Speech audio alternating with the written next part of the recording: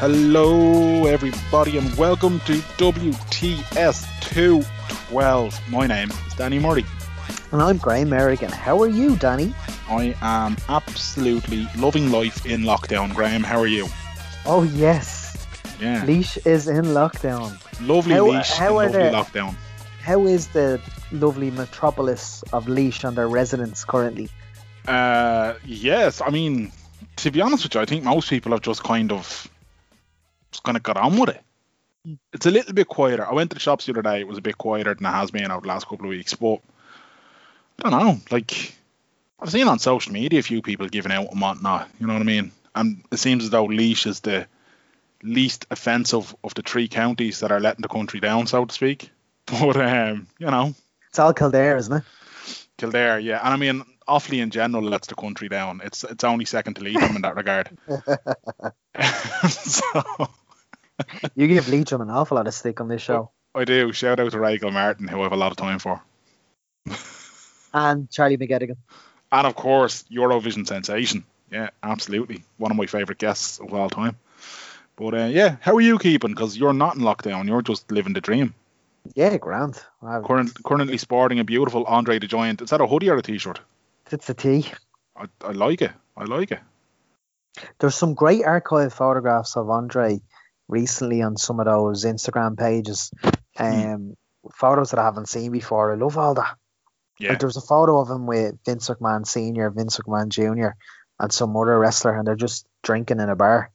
Love it. The stories about Andre, I really enjoyed it. It was HBO that made that Andre the Giant documentary, wasn't it? Yeah. Yeah, really enjoyed that, man. Really enjoyed that. But yeah, that's it. I know we had a couple of weeks off. I was on leave as such. That didn't really have anything to do with why we had a couple of weeks off. We just and as you'll hear with our guest this week, he thought we were recording last week. We thought we were recording this week. It was a bit of a hodgepodge, but he was a gent and he managed to sit down with us this week and record. So, yeah. And after maybe 4 years of asking him on and off, who is it, Danny? Who was our guest this week? Our guest this week is the OG of Irish podcasting.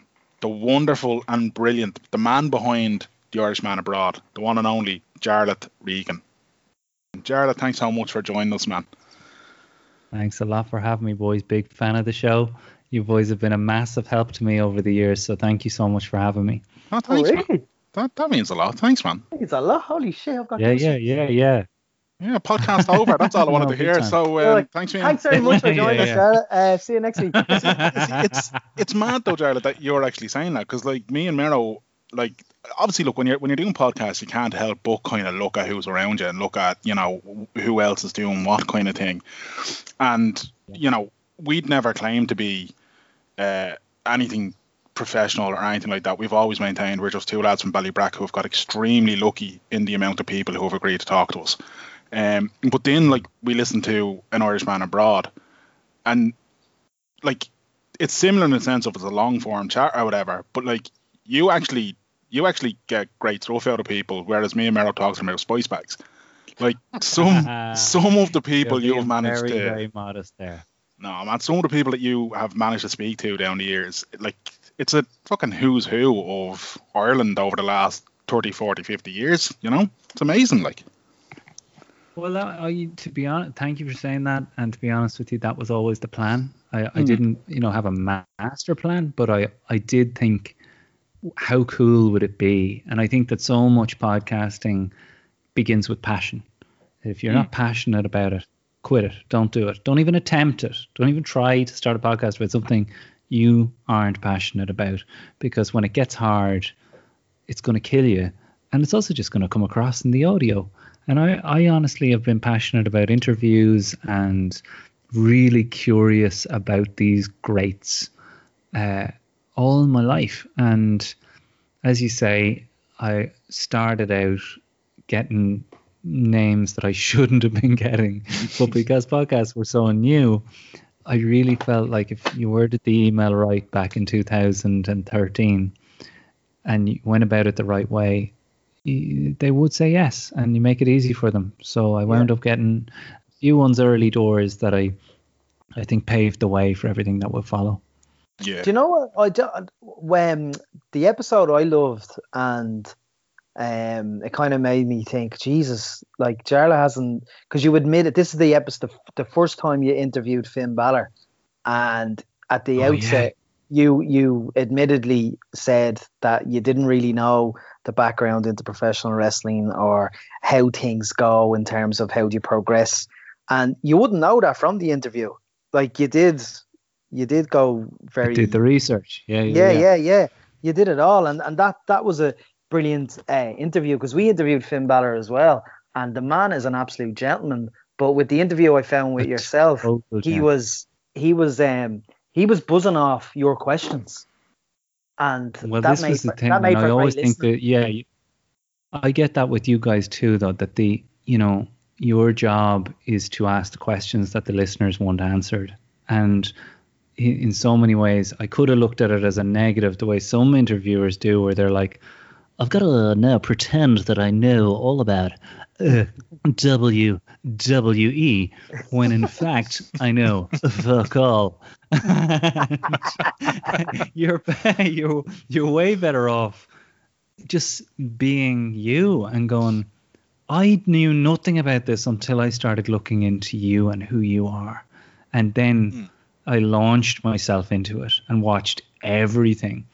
And suddenly, you come to it with a youthful enthusiasm of somebody who's going, I landed on the planet WWE, and it turns out it's an amazing place to live, and I totally get it now. And I definitely think that you would probably agree with this, that curiosity is the center of all of this. And anytime you see somebody on, whether it's radio, TV, or podcast, being interviewed poorly, it's usually because the person isn't that interested. It just doesn't care that much. So whatever way you do it, you can smell it. And we all have a radar for sincerity, if it's being faked or if it's phoned in. Whoever I'm talking to, I always think, how can I get fascinated with this person and what they do? And Jesus, with Finn Balor, lad from Bray, goes to Japan, and like 1,000 squats a day, like was the figure he gave me. Like he was a scrawny kid who went to his careers advisor and said, I want to be a pro wrestler, and they went, you're going to be a builder. And he has proven them all wrong. Like he is a fucking icon of wrestling, no question. Yeah, and he hasn't had a carb since about 2010. Fucking Jesus! He has an 8-pack. Really, he's ripped the bits. Yeah, real inside baseball here, right? So when I talked to him, I had to jump through all the hoops of fire to get the WWE to sign off on when you're gonna talk to Finn Balor and what kind of questions you're gonna ask him, bro. They don't all talk like that, but that's how I read all their emails.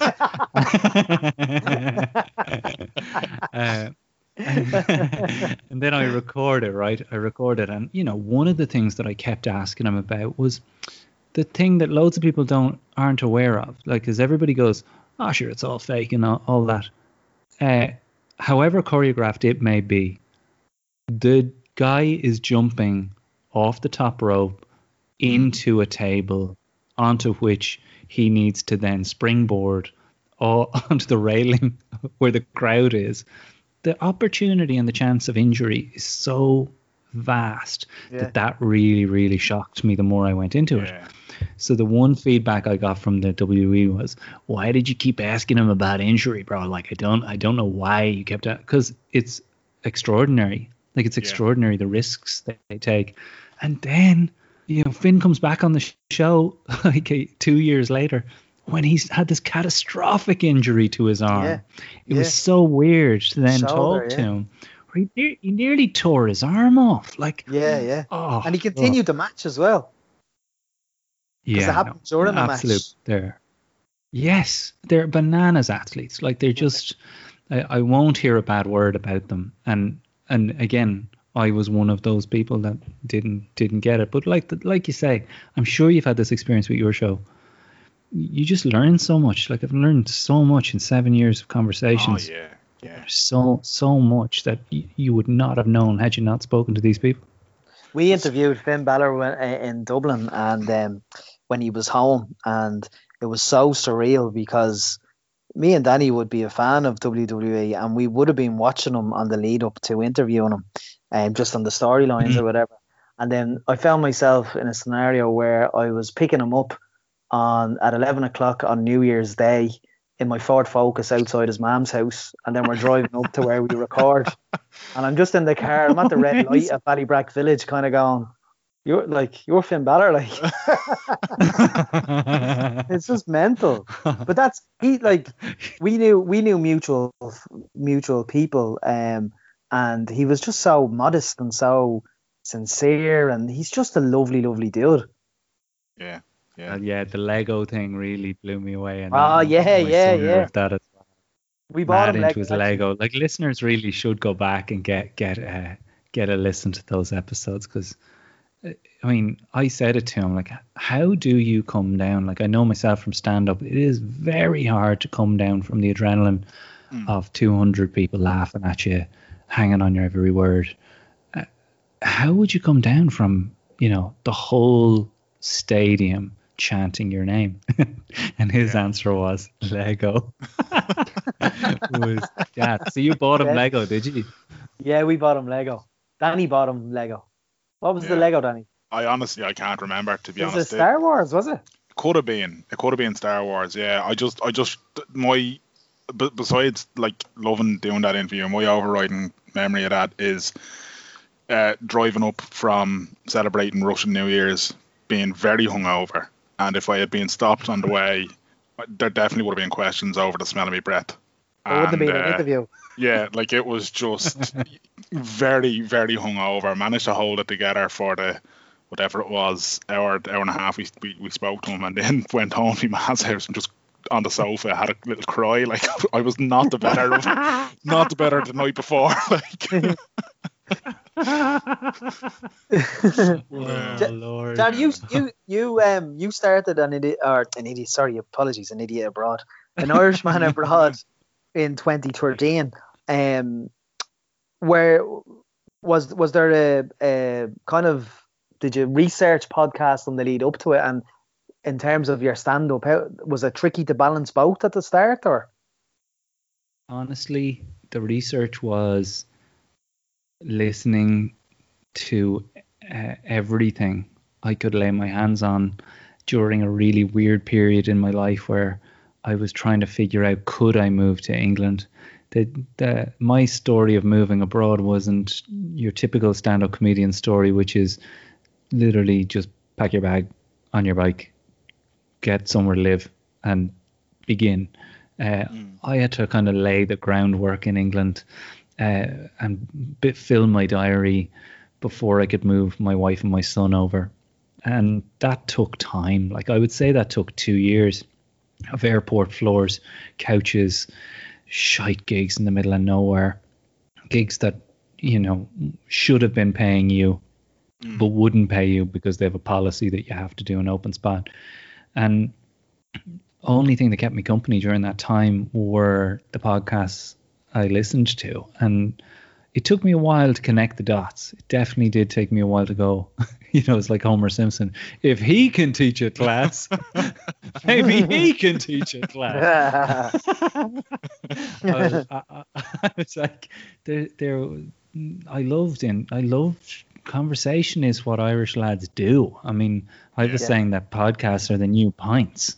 In that, in the past, you used to have to put 4 pints in front of a lad to get him to open up. Now you put 2 mics down and say, this is going on iTunes on Sunday. yeah. Absolutely. But definitely, we did an apprenticeship in conversation, and I loved good quality chat. And honestly, your listeners will know this as well as anybody, that like I said at the very start, the company, the intimacy that you get through a long form interview and conversation like that, I can't think of anything similar. I guess, is there anything similar? It certainly like, I don't know about you, but sometimes I'll listen to stuff And it's like there's a serendipity. There's like, hold the phone. Maybe it's because the items of information that resonate with you really resonate with you. They're in your ears and you're in this contemplative state as you listen to it. But like, I had some proper like holy shit moments listening to stuff, and I was just like, I want to do this. And I didn't have a packed diary, and that was half the reason for doing it. Was like, well, I know loads of people that have made it over here. And in the same way Mark Maron kind of started his podcast from a place of, how the fuck are you famous and I'm not? My podcast started from, if you listen to the early Mark Marons, that's really what the show was about. But my podcast was about, how do you do this? How do you emigrate and survive, not go mad, not let the loneliness kill you, and not let the anger or the resentment you might have leaving get at you, survive, thrive, roll with the punches, all of that. I was asking all those questions. In the first 50 to 100, it was therapy for me.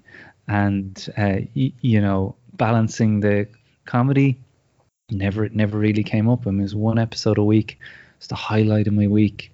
And pretty soon it started generating work and gigs, actual people that heard you on the show and wanted you to come and do their gig. So, you know, one helped the other.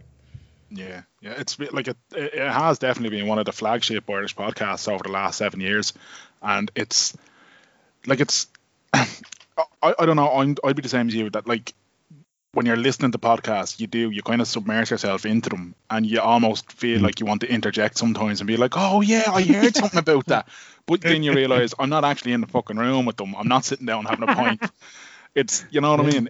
And that's the beauty of it. That is absolutely the beauty of it. And I think like what you've managed to do was capture that really well. And you do capture these like beautifully intimate moments with some guests where you kind of almost get a vulnerability with them that you wouldn't hear if it was just 10 minutes with Ryan on the Late Late, or 7 minutes with whoever on RT Radio or whatever the case may be. And that's like, when you capture that stuff, man, it's second to none. Like, thanks, man. I mean, I do owe that, an awful lot of that, to the format, right? The extended period of time. Like, who knows what podcast Ryan might put out if he was actually put to the pin of his collar and said, you're going to have 90 minutes with this person. Who knows where that chat goes? Because certainly it would force him to shut the fuck up. Like, all due respect to Ryan, he people are like, I keeps interrupting. They're like, he's got to get to the fucking ads. He's got to get to the point that he wanted the person to say. He's got to get to the thing he wanted them to come on and talk about. Whereas the luxury of time that 90 minutes gives you with no one watching, right? Nobody's watching your body language, your eyes, or what you're wearing, or judging your hair. You only find that in there. And that is how those moments come about. And also, shutting the fuck up is a big part of it. Like, I write it inside every notebook that I keep with notes in it. A Ram Dass quote that is, the quieter you become, the more you hear. And I really live by that, as a dog barks in the background. But, no, you're 100% right. And that's like, often like, after we record, myself and Mero always going to catch up for a few minutes after, and we'll sit there and we'll be like, we didn't ask as many questions as we thought we would, because people just talk and you just sit and you just listen, and it's almost like we're captivated by what they're saying, so we're almost just sitting there, like, just not knowing how to actually ask the next question, because what they're saying at that exact moment in that exact time is so captivating that we're like, just talk forever. Just, Jesus, don't let us. But again, you're modest there again, though, because they're not talking just because you're giving them space. I fully believe the reason why people open up to you guys is because of, again, that radar people have for when they know someone's listening, and they know you're listening, and they know you care, like, by your research and all the rest, lads. Like, I really do believe that, these moments that you're describing, they only come about through that attention to detail and that, actual listening, care and attention that way. Yeah. But you've managed now to get to a place with the success of Irishman Abroad where it's spawned almost mini sort of series, I suppose, or whatever. With you've done one on crime. Recently, you've been doing the America series, like you've and now you've managed to say, do you know what, I'm backing myself and I'm going behind Patreon. How did you come to the decision to do the kind of spin-offs and then ultimately say, I gotta fucking back myself, I believe in what I'm doing, and I'm just gonna hit the button and people will follow? Well, yeah, it's a big question, isn't it? And to a large extent, I think it's hard. Patreon's a hard one to explain to people because it's new. It's so new. You're kind of writing a new language. It's a new economy where, like, I'm still giving people free podcasts. Like, they're all. I think you've got to create more free. You've got to continue to respect the people that are like, I like your show, I don't want to pay for it. And I have 100% respect for those people. That's how I got into it. I don't pay for 99% of the podcasts that I listen to, but the ones I love, I do, because I want them to continue. And I get that that's where the world's moved to. That idea that, well, it won't go on unless those that love something get behind it. And, current situation, COVID-19 has shone a light on that. We've seen so many things fall by the wayside that's proven that this is the case. So much of my decision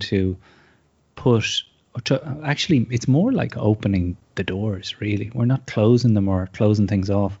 What we've done is said, loads of our episodes weren't available anywhere. They had disappeared off the hosting platforms because of the limitations of how many episodes they'll let you put up.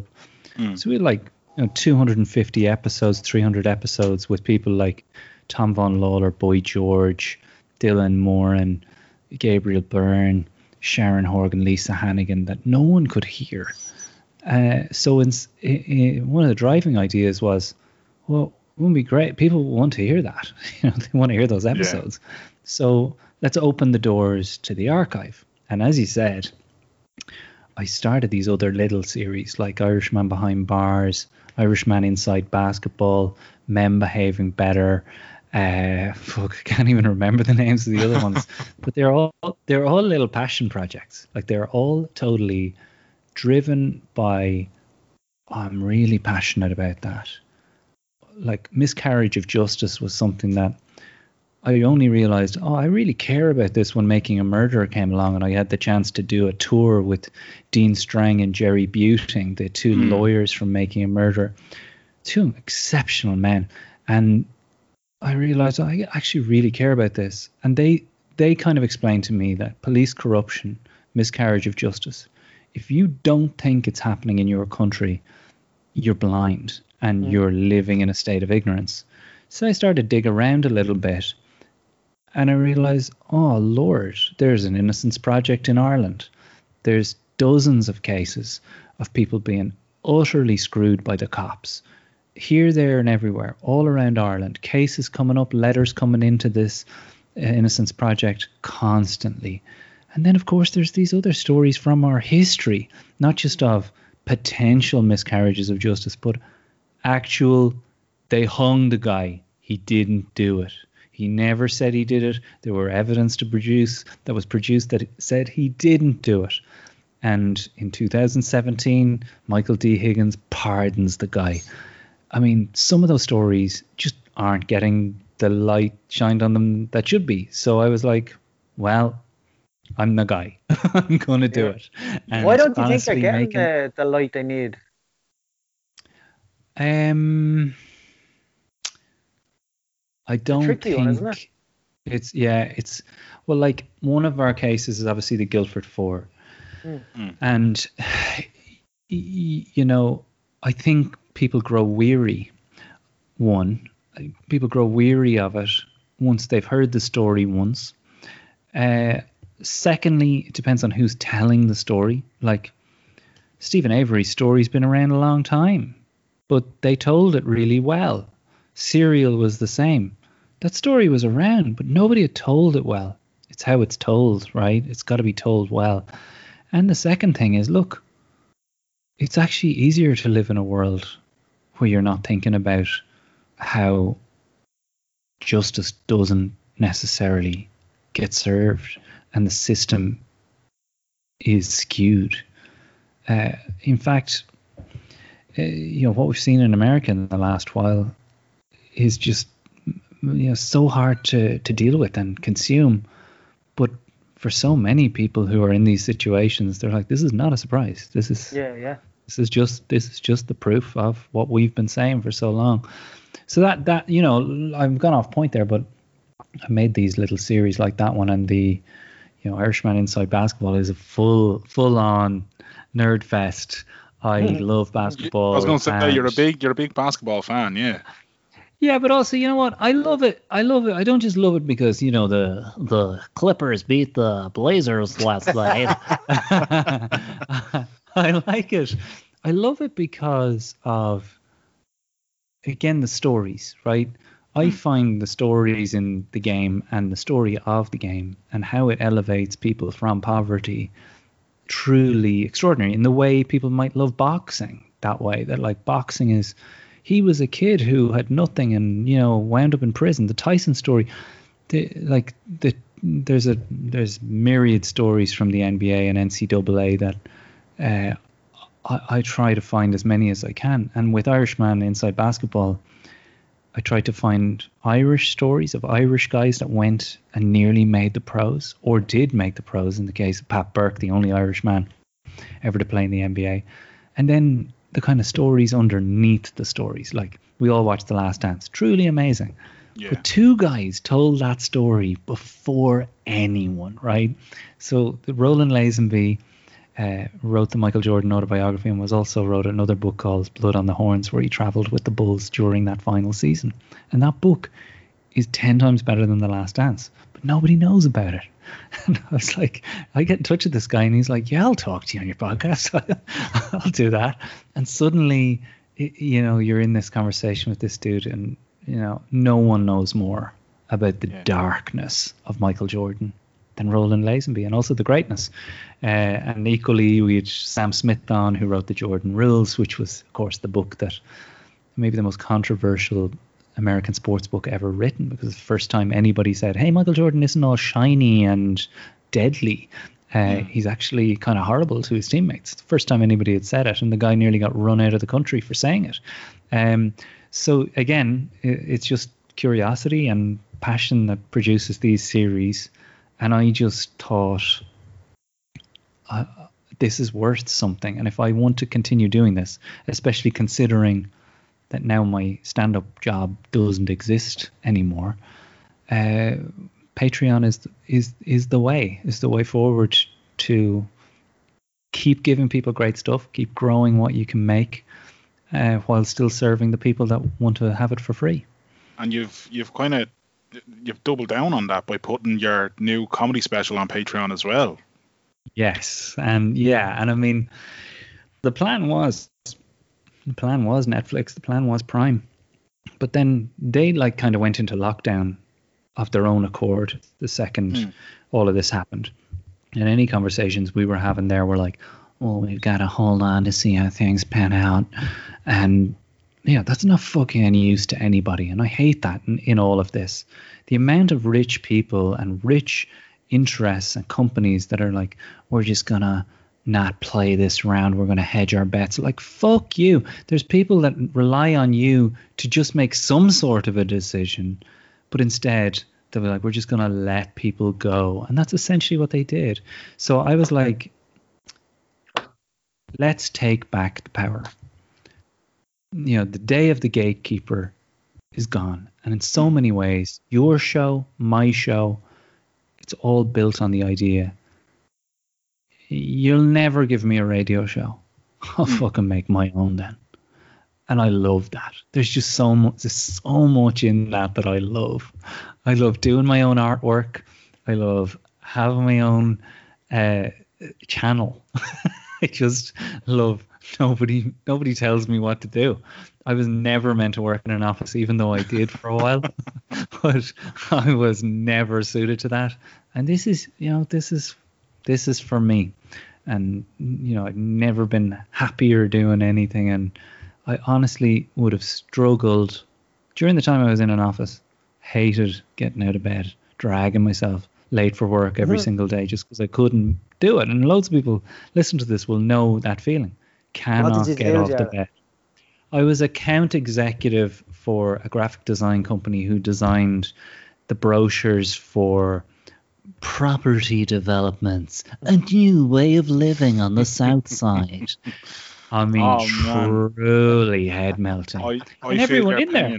Oh, yeah. Well, did you do that kind of thing? I do freelance copywriting, and I have penned my fair share of property brochures over the years. Oh Lord! So when people are reading that absolute wank material of contemporary living, that's me. Sorry, lads. With a slice of spice, and it's I honestly hated getting out of bed and couldn't do it. But ever since, I started this, and kind of probably since lockdown, when I went, right, comedy's done. Comedy's not done. The way I look at it is this: live comedy and live entertainment is in a coma, and it won't blink its eyes open unless we support our creators, our stand-ups. We buy their specials, buy their albums on Bandcamp or wherever, or on Patreon. It won't blink its eyes open. It just won't come back to life, but it will if we support them. Now, I'm not here begging. I'm not forcing anybody to do anything they don't want to do. But I do think if you're providing value and you have a good thing, that these methods are ways for artists to keep their life support machine on. And I've been saying this everywhere I go to talk about the special, to talk about Patreon, because, there are other people not as lucky as me. There's just so many comics I know who are quiet right now and are struggling hard. And I know there's bigger struggles taking place.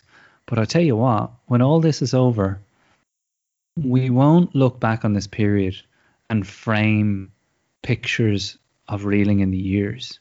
We'll understand it and we'll interpret it through the art that comes from it. And that just won't happen by magic. And the fucking government ain't going to do it. They're not going to step in.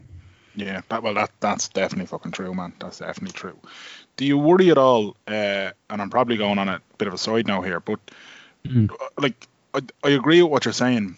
And then, I thought, my girlfriend doesn't consume... Fiance, she's going to listen to this, and she's definitely going to put something in my food to make me regret that. Fix it in post. Yeah. My fiance, she doesn't watch traditional TV. She doesn't consume media or anything like that in the way that sort of you would normally consume media. She's I better not fuck up, I'm gonna say it. She's turning 30 soon, but she probably has the mindset of kind of like somebody in their early 20s in terms of, TikTok and all this kind of stuff, and that's where she gets entertainment from. Are you kind of worried, or do you think at all then that the rise of these things, well they're great and fair play to people who build a following on them and all that kind of thing, the attention span needed for your TikToks and your Snapchats and all that is far less.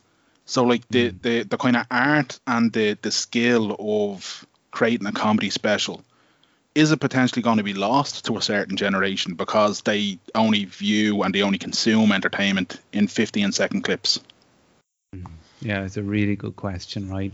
And I guess in years gone by, I've answered it like this, that people want to consume entertainment in two ways: a UFC knockout or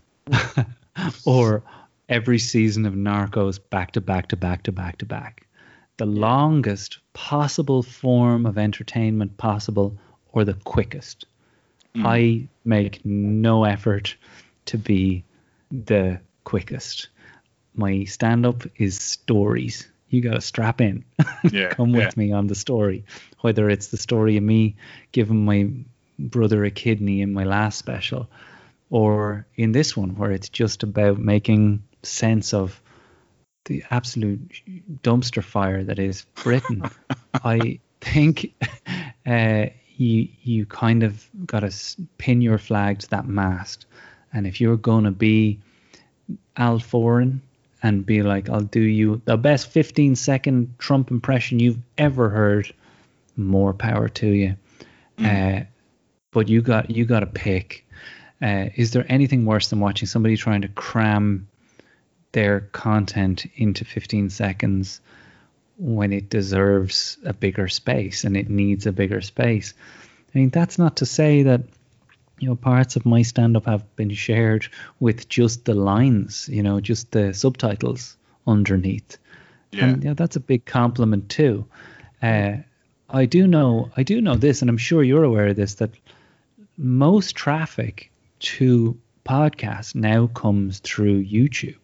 That getting that Joe Rogan experience of a couple of minutes of, I would like to hear the rest of that. That in so many ways, your TikTok and all of that is your gateway. And I'm learning. I don't ever pretend to. I think the second you think you're on top of things, you're going backwards. I am the whole time trying to figure it out, get it right, and evolve or die. And I do think though that the two things that you've mentioned there can coexist together, and your fiance, not girlfriend. Thank you. Who's to say that as she goes on, she doesn't get what loads of us get, which is absolute fatigue with the way in which we've consumed media. I think one of the reasons for the rise of podcasts and the rise of YouTube and other forms of entertainment delivery was because we were so fucking sick of the way it was being delivered on TV. Like my son was like, Daddy, fast forward these ads. What the fuck are we watching these for? He doesn't curse a lot. He's 9 years old. He's always like, hey, fast forward through this. Like, they kind of sank their own ship in that way. And I would think that TikTok's huge, man. And sure, and Insta Story massive, but like they all whet your appetite, right? I want to watch more of that thing. I never answered your part of that question about the attention span, because to a large extent I think one of the reasons for your sense of mental fatigue, your diminishing mental health, is from the scroll, is from the overwhelm that your brain feels.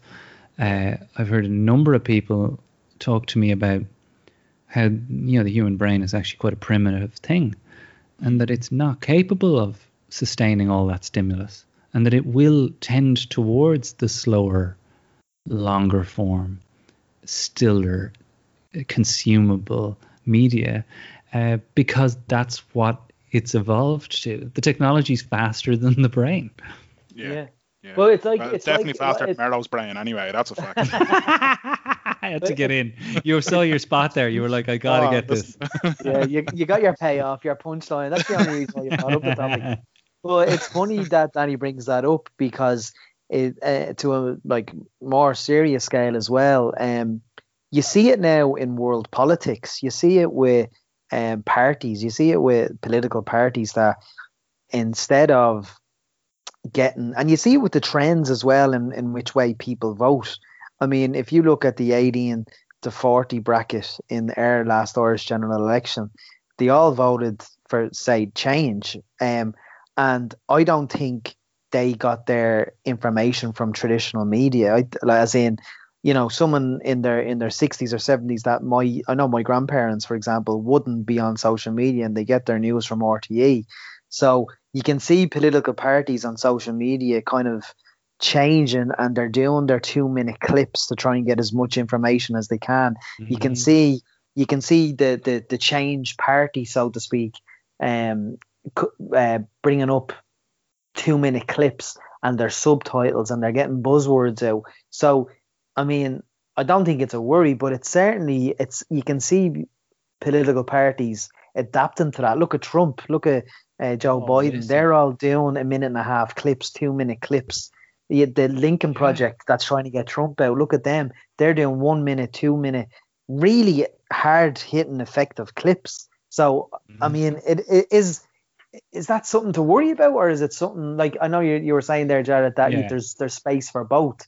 But is it a worry that the spam? I think you're right. No, I do think it is a worry. It is a worry, right? It is a worry specifically on the grounds that you're talking about politically. Like politically, it is a worry. I was speaking specifically from an entertainment perspective, as my podcast hat on, and how I can survive in this. But politically, I mean, like you mentioned there, the Irishman in America podcast is this new series that I do with Marion McKeown, who people will know from Today FM, rowing with Cal Thomas on a Thursday evening with Matt Cooper. Oh, Cal Thomas wrecks my head. Oh, listen, fully but I listen to him every week. Individual, exactly. But the idea of that show is just to let Marion talk and not have that interruption going on. Let her explain it. And so much of it, what we get into there, comes down to what you're saying, where she's like, look, there's a part of America here that will vote for Trump if he shot a baby in the face, and they're not going to change their mind. They're like, baby probably had it coming.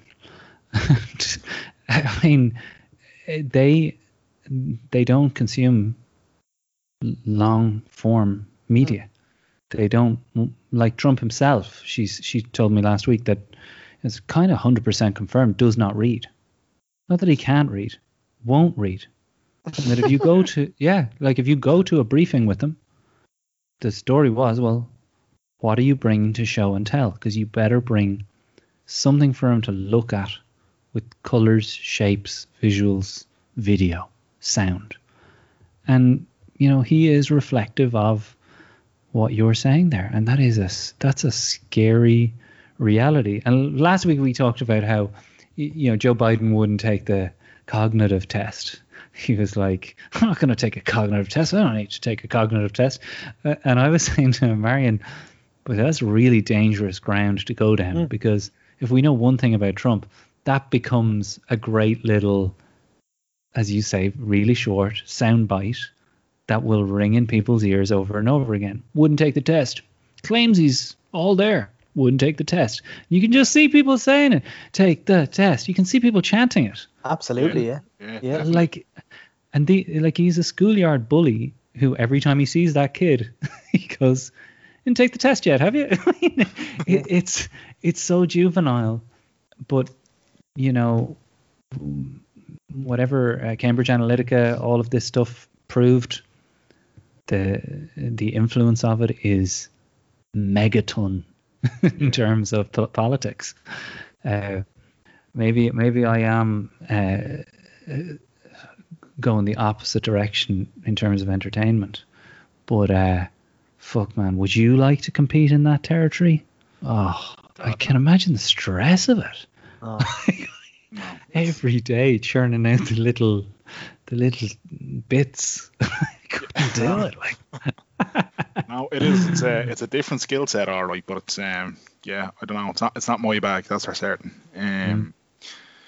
But on the stand-up comedy piece, you kind of handed us a segue there a couple of minutes ago, and then we went off in a different tangent. Sorry about that. I tend to do that. Sorry. No, that's the beauty that was us. That was us in the tangents. But you handed us the segue, and we just glossed over it. But you mentioned you referenced Morgan Freeman, the comedy special you've done off the back of donating a kidney to your brother.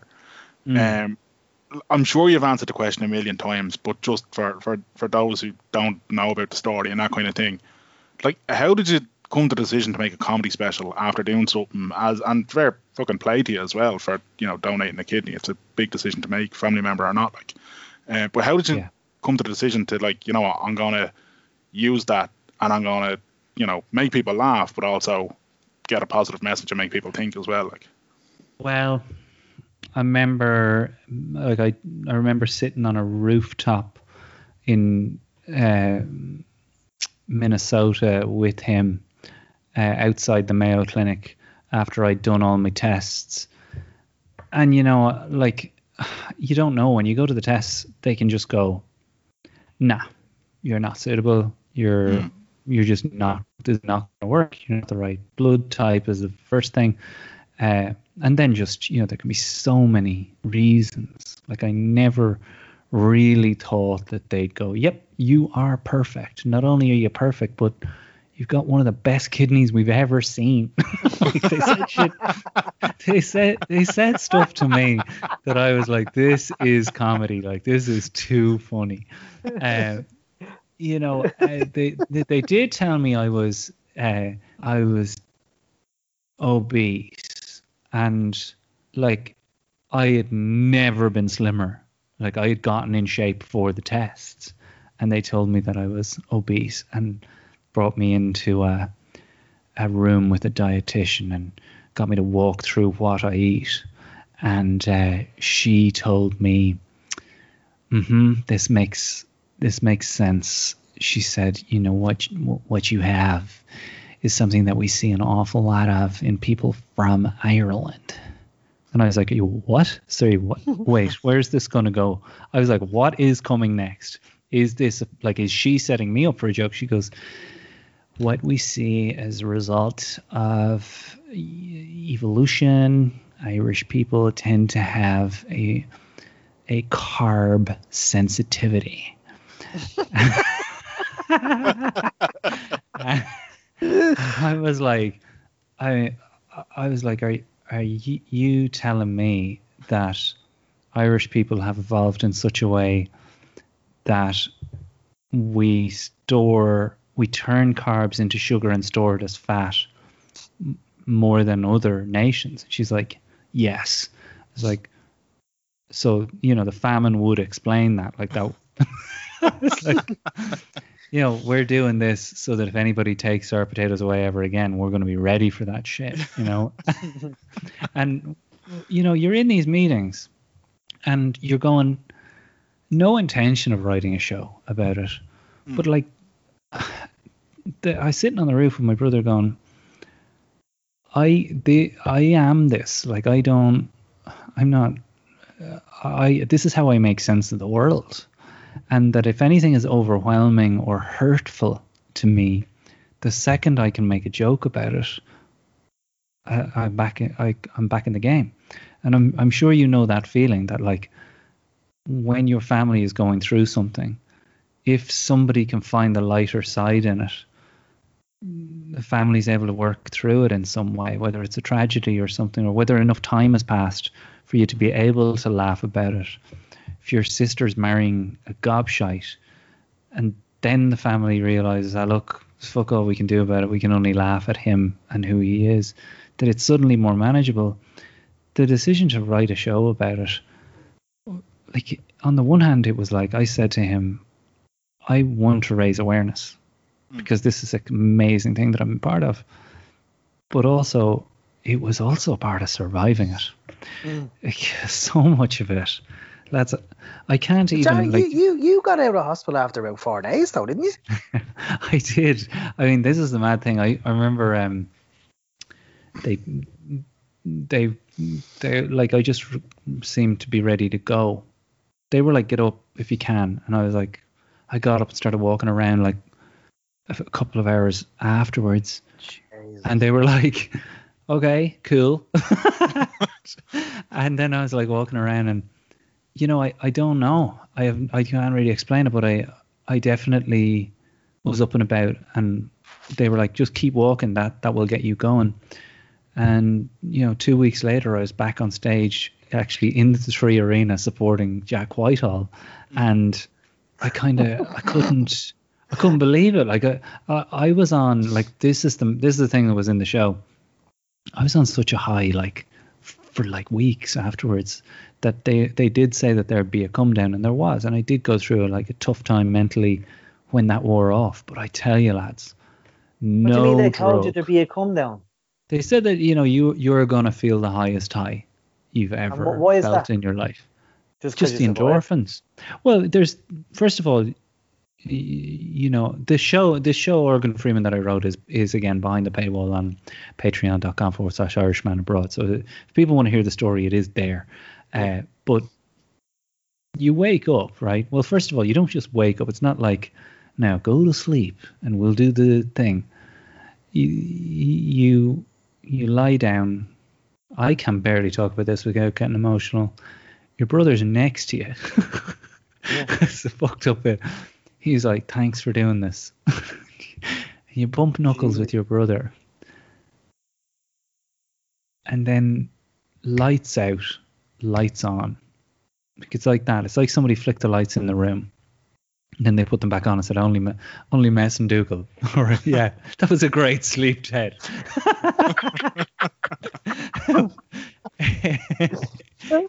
It's literally like that. Lights out, lights on. You open up your eyes and you're like, I'm back in my room. And they're like, yeah, it's done. It worked. Your brother's grand. His blood results are now better than yours, which is a little fucking annoying, to be totally honest. But they said that balance out. But, you know, that like the suddenness of it and the sense that like the impact on him is so immediate.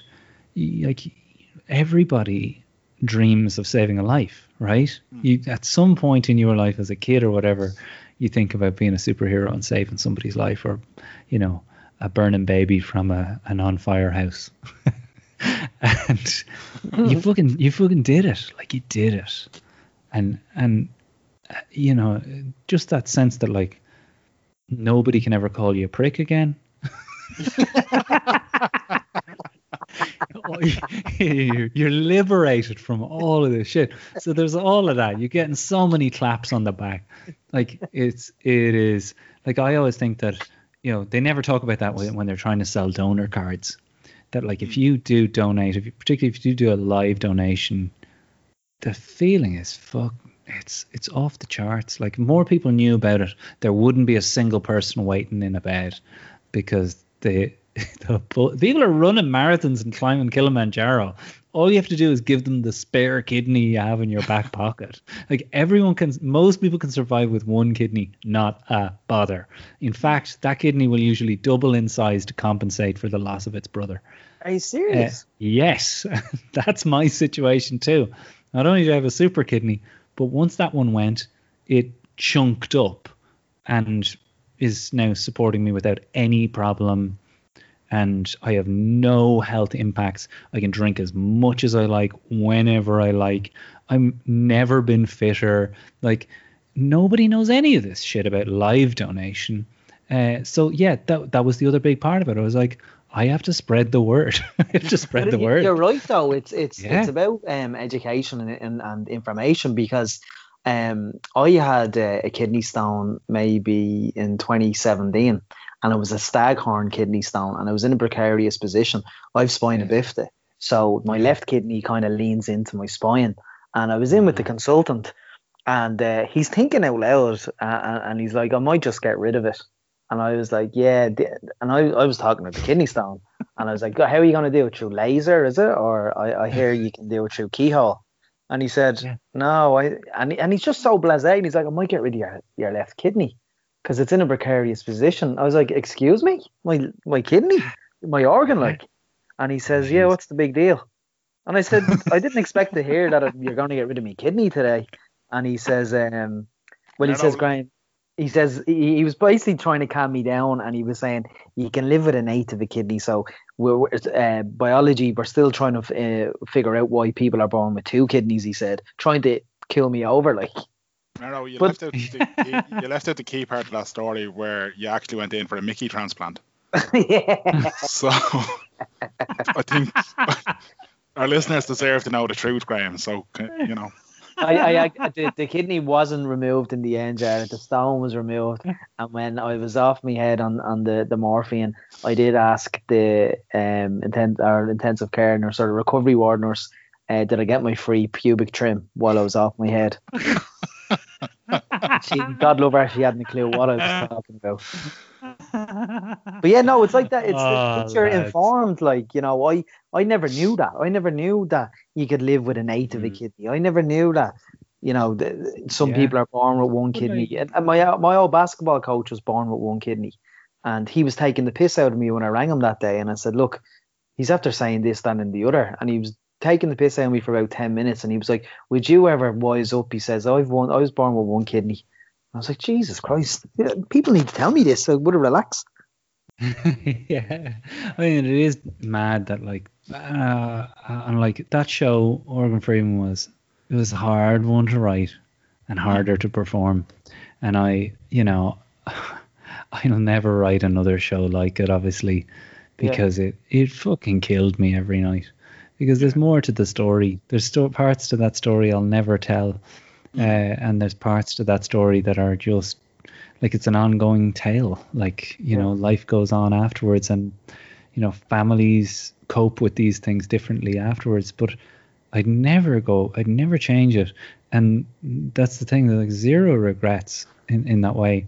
And if somebody is listening to this going, I have the chance to do this, should I do it? Contact me, get in touch, email me, irishmanabroadpodcast@gmail.com.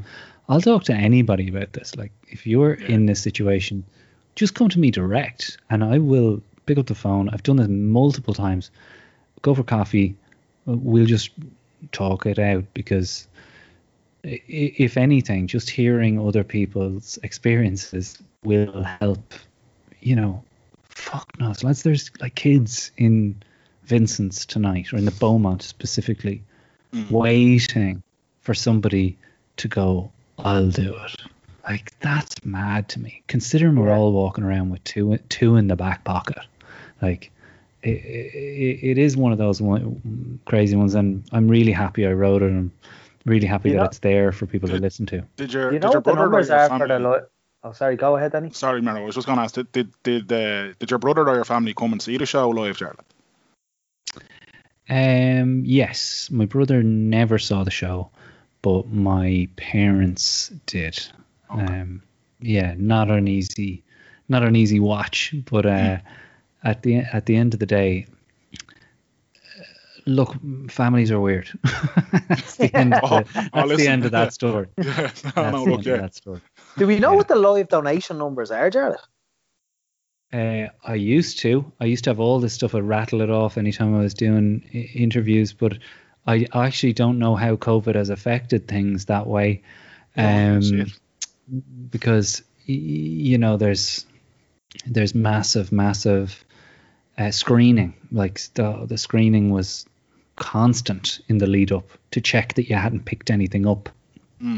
So I don't know, but I should know, and I must look into that. Yeah, it's look, it is. It's an amazing story, and it is, as you said, it's one of those things that, like, education will play a big part in it, but it's one of those acts that, as you said, nobody will ever be able to call you a prick again. And Exactly. I was just thinking about that. Yeah. Well, like, honestly, like, just to finish off there, that was like one of the biggest parts of the show, is that, like, I honestly, like a lot of Irish guys, walked around fretting over whether people thought I was sound. And like, it's the reason why so many lads buy rounds. Does that person think I'm a prick? Does this person not think I'm sound? The motivation for so many Irish lads is to be considered sound. Some lads get married so that they convince the world, well, she can put up with me, I must be sound. That concern is gone once you do this. That concern is gone, and you get a little certificate and a scar. With Irishman Abroad, then, so we've kind of talked about it, and talked about, like, you've moved it to Patreon, and one thing the other, we've talked about the fact that, a who's who of guests, and literally, like, name an Irish celebrity, and you've probably talked to them at this point. But in the future, and apologies there, I've dogs downstairs, I've just had a little scrap together, so if you can hear that, I'm sorry.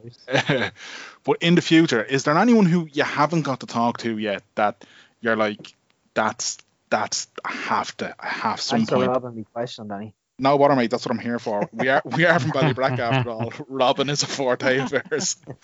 But is there anyone that you're strung out to talk to? Oh yeah. Like, look, we all know who we want to hear talk.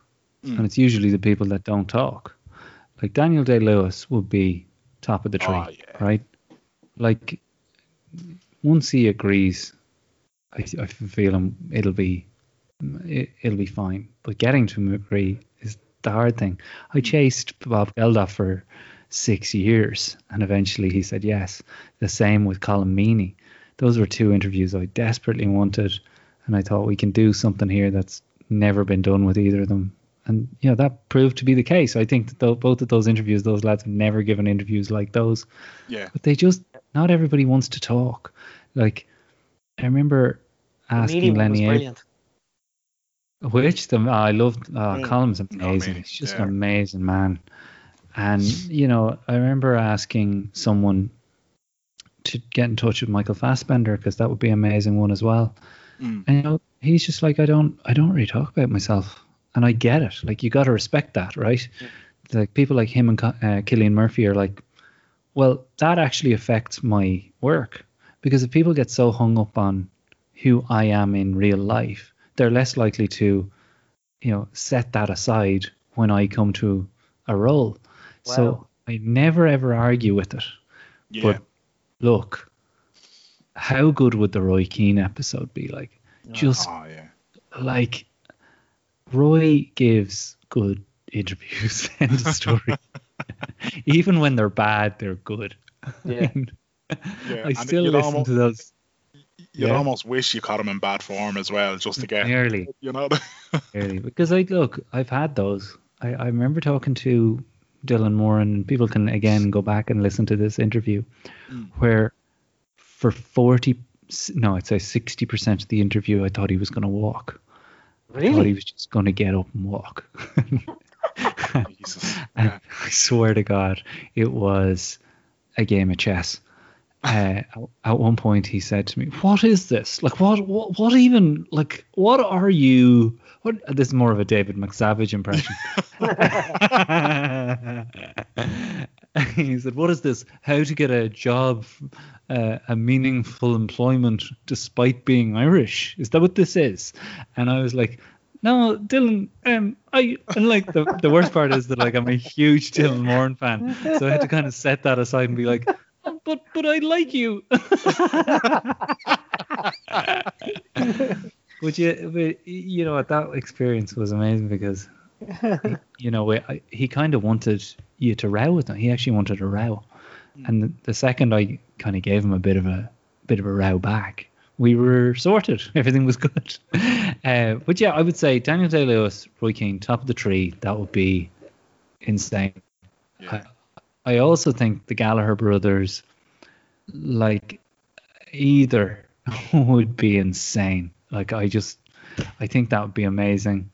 Look, I could keep going. We could do another hour of people, because at the moment I probably have 50 to 60 different email strings going at the moment, trying to line up the next guests. And that's the job. Like, that's the deal. Half the deal is, you know, running the show, making the show, doing the episodes, but like probably 60% of it is perseverance and asking people and trying to ask the right way at the right time and not quitting on those things. So I won't quit, and if people become patrons, they'll get the access to those interviews in full. I mean, that's the thing. I'll still put up a brand new episode every week on iTunes and SoundCloud, but you hear the full thing without ads. Come over to Patreon. That's the idea. There's me plug. Love it. Yeah, that's it. Irishman Abroad, lads, make sure you're checking it out, because if you haven't listened to it, if somehow it's managed to slip past you over the last number of years, do check it out. You won't regret it at all. But Jarlath, you have been more than generous with your time this evening. So thanks a million for that, and thanks for finally getting and putting time aside for us after us pestering you for a few years. Like you said, persistence is the key. So yeah, and look, if I could just say one more thing, lads, like, you're extraordinary at what you do, and I mean it. That, like, your episodes have been a massive help to me over the years, and I'm sure I'm speaking for a lot of your listeners too.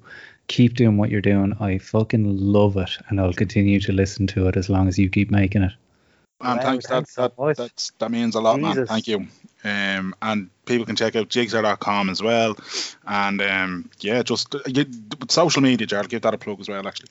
Yeah, at Jarlath, the first Jarlath on Twitter, planted the flag early.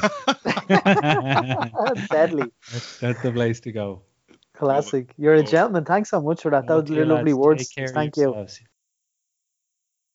Dog, I had the warm fuzzies after that chat, man. Yeah, that was lovely. His words to us were so lovely and very much appreciated. I was kind of blown away. I didn't expect it, so fair play to him. That's neither great. Neither did I, because I only sent him 20 quid on Revolut, and I mean that seems to have done the job. Like, I thought he'd be saying a bit more than that now. Come on. No, but in all seriousness though, like, one of the things I love about Jarlath's podcast is he's a certain pitch and a certain tone that is just very calm and reassuring in general. So when he's talking or when he's asking questions, it's never over the top as such. But just even him just kind of telling a little bit of his story there, I was just encapsulated. I was just like, Jesus, man, I love him. Like, he's a gent. It's mad the way I remember Jarlath. I think he might have been on the Late Late Show after he gave his kidney to his brother, and it was kind of like, do a live donation of your kidney. And when you think of that concept, it's mad. But he's trying to normalize it. Like he said, there are kids, there are men, women, they're all in hospitals in Ireland now waiting for a kidney, and we have two. I have two, but one's a bit weak. But I mean, I don't like if he like he said, he was on stage 2 weeks later supporting Jack Whitehall. I mean, when you think transplant, you think, Jesus wept, what's going to happen here? He's going to be in hospital for 2-3 months, but he was out after 4 or 5 days. It's such a great story. Like that, as on top of his Irishman Abroad podcast, and the spin-offs that he does as well about the American politics and basketball and stuff. So it's definitely worth checking out.